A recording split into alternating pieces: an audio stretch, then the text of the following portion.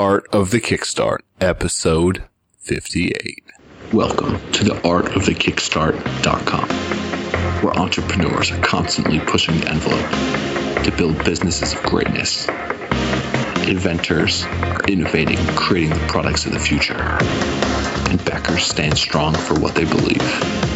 These are some of the great thinkers, inventors, and leaders of our time.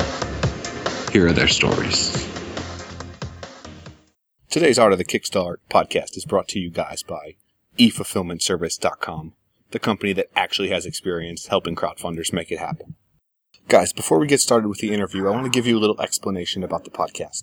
So first off, I got to apologize. I know the echo sounds absolutely terrible. I will never ever be recording in the bat cave of Pun Space again.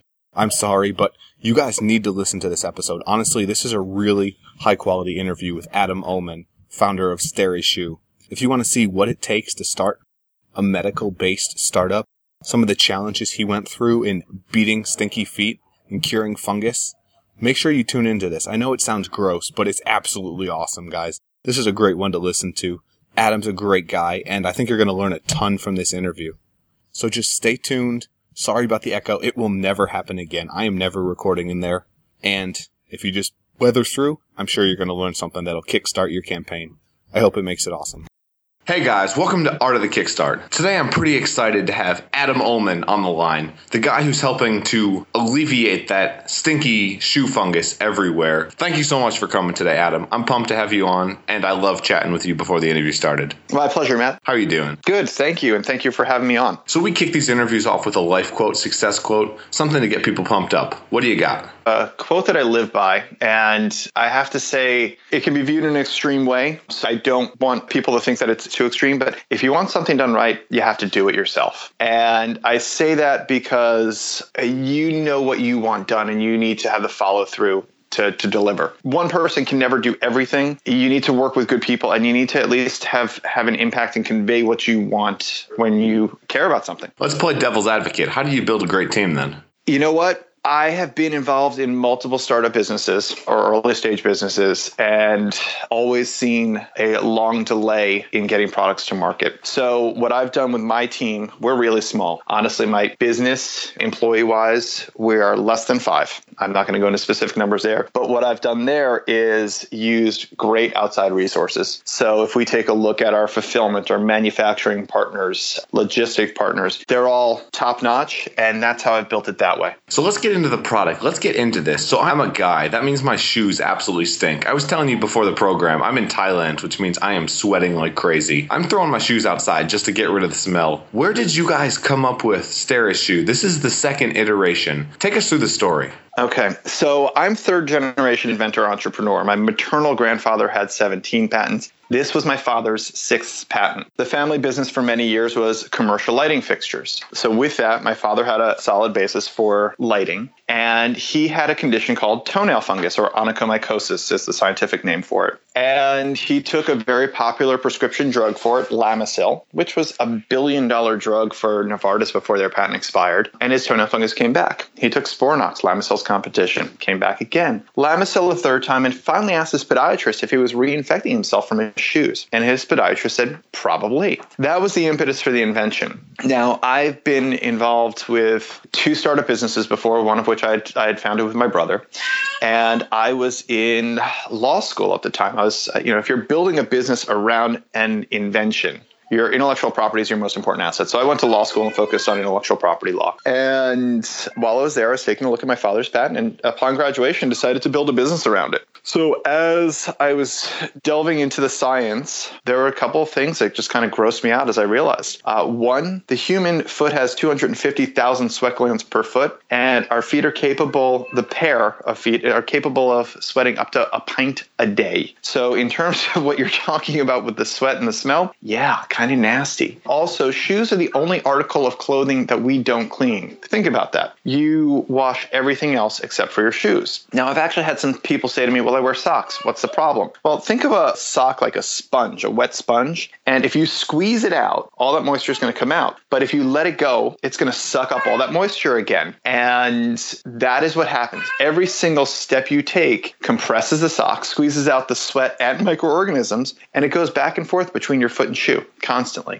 So I've come across some scientific medical articles that show that shoes are contaminated with the fungus that causes athlete's foot, fungus that causes toenail fungus. It's actually the same fungus. And my favorite quote, and this goes back to 1954, was a quote in the Journal of Investigative Dermatology. At the end, the author concluded that treating the foot without treating the footwear is futile. So guys, we actually forgot to give you a caution on this. If feet gross you out, this episode might not be for you guys. Yeah.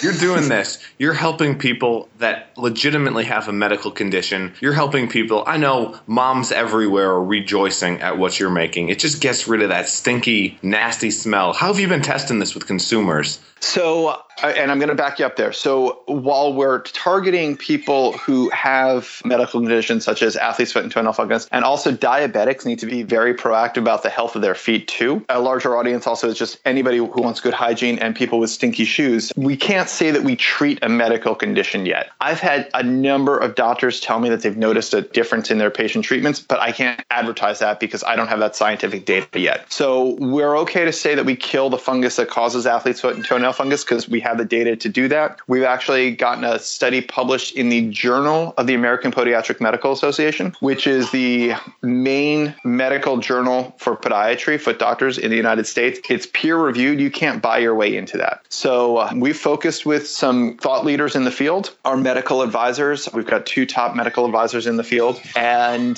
they're the people who I go to when I say, okay, what do we need to do to prove this or that? And we're always taking a look at expanding our science. But the cool thing about UVC light is that it's been used as a germicide for decades in hospitals, water treatment systems. There's a great product out there if you're a backpacker or travel called Steripen. It uses the same thing, and it makes water safe to drink. So we know it kills all the organisms that come in contact with the light. This is just a new application of it inside a shoe. And one of the things that we want to do, make sure it was safe for people. So we've added safety features. We've always had safety features in the product, so it won't activate if the user would come in contact with the UVC light. So I got a question for you. You're the 3rd generation inventor in your family. What's it feel like growing up in a situation like that? And do you ever get intimidated? 16 patents. That's pretty impressive. Not going to lie. It's pretty cool. I now have 2 little kids myself. My son is 4.5. My daughter's 2. My son is actually stars in our intro video. Just never being told that you can't do that. And as growing up, I didn't really think about it. But as I look back on it now and I look to teach my own children, no, if you want to try to do something, go out there and do it. Worst thing that happens, it doesn't work. And if it doesn't work, there's a learning experience in that as well. So it is amazingly cool. I'm probably one of the few people that has gone to law school knowing so very clearly why they wanted to go there. And it really was to focus on how to protect the IP when you're building a business. I got to say, that's not my personal passion. But what I think is absolutely amazing, you're building this business. You're a dad. We can clearly hear your daughter in the background. She's having fun. You're at home, and yet you get to be an entrepreneur, see your kids, and do something great. How do you think it's going to affect them? Do you think, well, just like you, they'll grow up being people building amazing businesses? You know what? Whatever path they want to go down, I'm supportive of. I think people gravitate towards different things, and I'm going to encourage that as a parent. Again, being able to see things, try to build things. I remember, so I mentioned before, my family had a commercial lighting fixture manufacturing company. I remember after watching the movie Back to the Future, I went in there and I wanted to try to build a hoverboard. So I went in trying to make some big electromagnets on machines that he had to slowly turn, like big lathes kind of thing. The magnets didn't work. I'm not sure if it was the wrong wire or the metal, if it was aluminum, not going to act as a magnet, but he let me go into the factory and try that. Very cool, great way to grow up seeing different things. And it's shaped the way I look at things. There's nothing more empowering. And now I've got a question for you guys. So this is the 2nd iteration of the Stereosol. Why did you guys come to Kickstarter? Why crowdfunding to try to make this a reality? So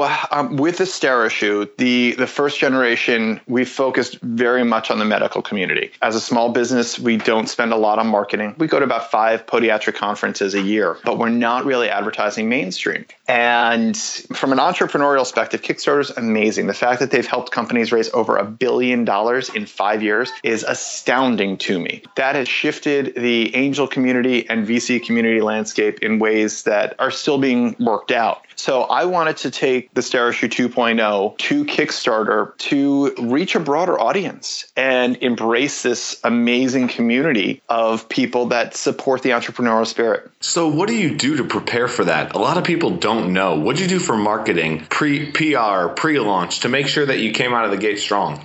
For me, it was working through to make sure that we would be able to deliver. I know that Kickstarter about a year or so ago got some bad press in terms of people not being able to deliver on what they set out to do. So I wanted to bring this product as far along as we could on our own. And that really was just getting this design nailed down, prototyping, and just working through all the kinks. And again, because we're an existing business, we could take some of our profits and direct it towards that. So my goal was to make sure that this thing was as real and as close to final as possible. And that's what I did. And just trying to engage some press and also targeting our customers, doctors and people who currently have our product. So those are the key areas that we've been focusing on. We still have, a bit of a way to go to reach our goal. I want to obviously exceed that goal, and hopefully we get a nice push towards the end. So we had an awesome chat before the interview, talking about Thailand, Southeast Asia, manufacturing. Can you give people some experience? You said you've been doing this for a while, working with Asian manufacturing companies. Why'd you switch from China to Singapore? And give some people some advice. So over the years, the cost of Chinese manufacturing has been going up. The labor rates have been going up. And from a human rights perspective, that's needed. That's good and that's understood. But from a manufacturing standpoint, the benefits of manufacturing in China are starting to disappear in my mind. Additionally, in terms of holidays, there are a lot of Chinese holidays where it shuts down. And geopolitically, there's some tensions here and there. What's going on in Hong Kong, what goes on in Taiwan. So I wanted to move to a place where there was still an economic benefit, but also a high quality control over manufacturing. Also, on our first gen product, we did run into an issue that someone in our supply chain ended up buying a knockoff component, and it caused some big issues for us. There are times when in business, you might work with somebody who is in it for the long term. But if everybody's not in it for the long term and you're dealing with one person in your supply chain who wants to try to make a few extra bucks or even a few extra pennies and goes with something substandard, that's a problem. You're only as strong as the weakest link in your chain. And that's what happened. So the issue for us was pretty significant. We had a high failure rate that the best thing I could do was provide great customer support, send out a brand new unit, include a return label for that old one to come back. And that's what I had to do. And you know what? I think honestly, I probably have not gotten over that. And that's part of my decision to move manufacturing. It doesn't mean that there aren't good manufacturers in China. My actual manufacturing partner worked with us, but it was somebody in his supply chain that really caused a big issue for our business. So wanting to take bigger ownership over our manufacturing, working with a very high-end company out of Singapore. They're listed on the Singapore Stock Exchange and very reputable. They work with key manufacturers. So as you look to manufacture a product, it's important to know the quality and reputation, make sure people are buying from authorized resellers of components, especially in electronics, because as I witnessed, even an inexpensive 10-cent part, somebody could buy a cheaper one elsewhere, think it's going to be the same thing, and it ends up costing you up the supply chain quite a bit more money. Yeah, electronics is such a whole can of worms. Don't even open that up if you can avoid it, guys. I want to jump in the launch round. How's that sound, Adam? Okay. Guys, if you check out artofthekickstart.com/EFS, you can see today's show sponsor, eFulfillmentService.com. They're a great company to go to if you're looking for somebody to help fulfill your products. You want to get all your rewards out to your backers, but at the same time, you have so much to do running your business, marketing, building your store, building your funnel. You don't have time to do all this stuff. You can outsource that. artofthekickstart.com/EFS. These guys can help you out. Welcome to the launch round, where we take our guests through a series of rapid-fire questions geared towards unlocking the inner inventor and entrepreneur in all of us. Get ready to blast off and unlock your inner potential. Let's do this. So, Adam, first question for you. We've never had a podiatrist on here. You got any good foot jokes? Ooh, you know what? I don't. Sorry about that's disappointing. No worries. I put you on the spot there. Sorry, I have to say that, going to podiatric conferences, seeing surgeries, sometimes I go on my more serious side. Sorry about that. No worries whatsoever. Caught you off guard. So you're doing this, and you're an inventor. What does it mean to be an inventor, and how do you find problems that are worth solving? You took this patent that your dad or your grandparent had. How do you know when it's worth pursuing? That's a great question. So it's my father's invention. And you take a look at the size of the business, the time to get to market, the cost to get to market. When you're dealing with consumer products, electronics, there is a significant time and investment cost. If you're dealing with artistic music creation, photography is a serious hobby of mine, your barrier to entry is pretty low. So consumer electronics, long haul. In this case, everyone wears shoes. Huge market. In the US, there are 36 million people who have toenail fungus, 30 million people who have athlete's foot, 25 million people with diabetes, and people who have stinky shoes. That's endless. So the market is massive, and the cost to get in, yes, product development, there's a significant cost, but the overall market is everybody. So you're a doctor, a businessman, and an entrepreneur. Let's say you can meet anyone throughout history, past or present. Who would you meet? What would you talk to them about?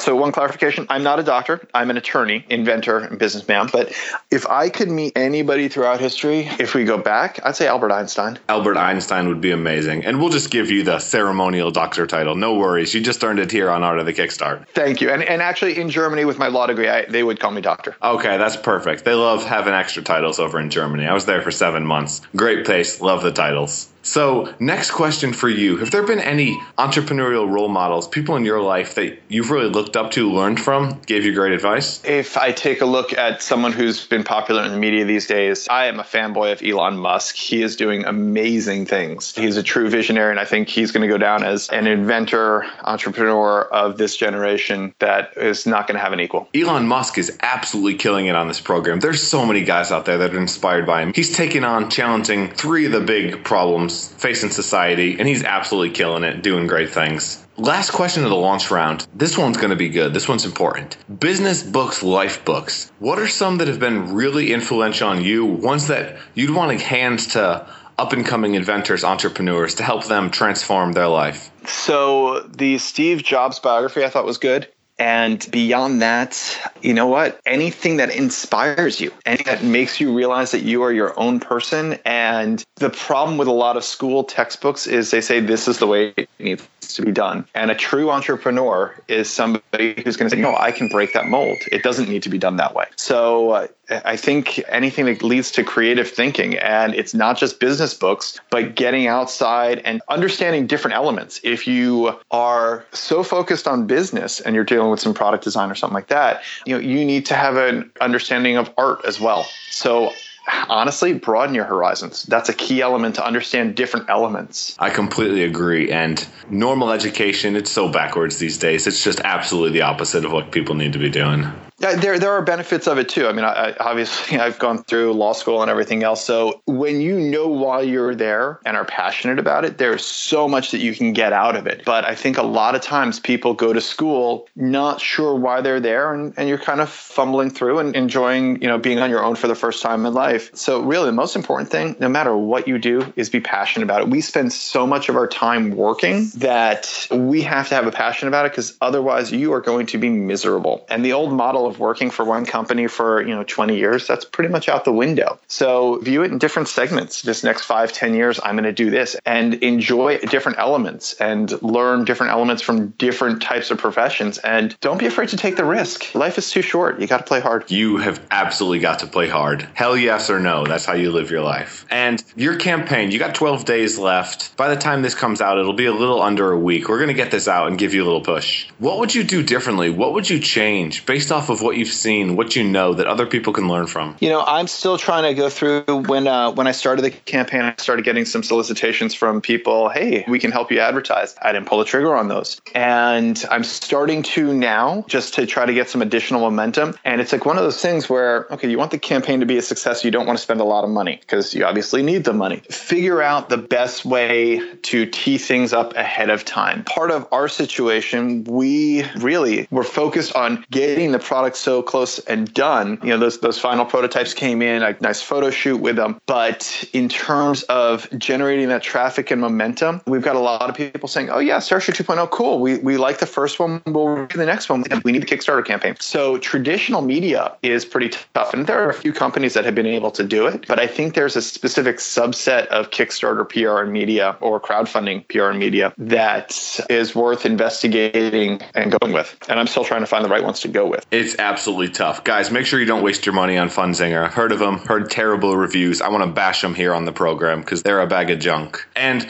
last question now for you. You've been an awesome guest. I know you got to run soon. I guess it's Saturday morning for you. And what I want to know, one piece of advice for inventors, entrepreneurs, leave them with something, a great little tidbit, a nugget to transform their weekend and their life. Okay, so patents. The law in the U.S. changed to more of one of an international standard, where it is a first-to-file system. Now, if you have an invention for something, detail it, write it out, follow the format of patent, and you can go to the uspto.gov, pull any patent, you'll see as you go through, there's elements, there's background, scope of the invention, claims, different parts of a patent. If you can go through and very much detail what invention is, spell it out, you can file what's called a provisional patent. And they're relatively inexpensive, couple $100 for you to file. But that allows you to then say patent pending on your invention. And it protects you because if you go out in a crowdfunding campaign with a great idea, but you haven't done that, you will not be able to get a patent on it because you've just publicly disclosed it to the world. And book disclosure is a bar for getting a patent. Guys, definitely check that out. It gives you a 1 year, basically free pass to go vet your idea, vet your product, figure out, is this something really worth pursuing a patent on, spending all that money, hiring someone like Adam before he started his own business. Thank you so much for coming on today, Adam. I think you've provided a ton of value for my listeners. I certainly enjoyed talking to you. You seem like a pretty cool guy. I want to give you a chance now. Pitch the product, pitch the campaign. Why should people come check you out? How are you helping people's feet everywhere? And just get rid of the smell. Thank you, Matt. And it's been a pleasure chatting with you, too. So, look, shoes are the only article of clothing that we don't clean. We sweat up to half a pint a day per foot into our shoes. They're gross. They're nasty. We wash every other article of clothing except our shoes. And every single step we take compresses the socks, squeezes out all the moisture and microorganisms back and forth between the foot and the shoe. If you have athlete's foot, it's also called Hong Kong foot in Asia, toenail fungus, diabetes, you need to sanitize your shoes. And that's what we do. It's a prevention. It's good hygiene, and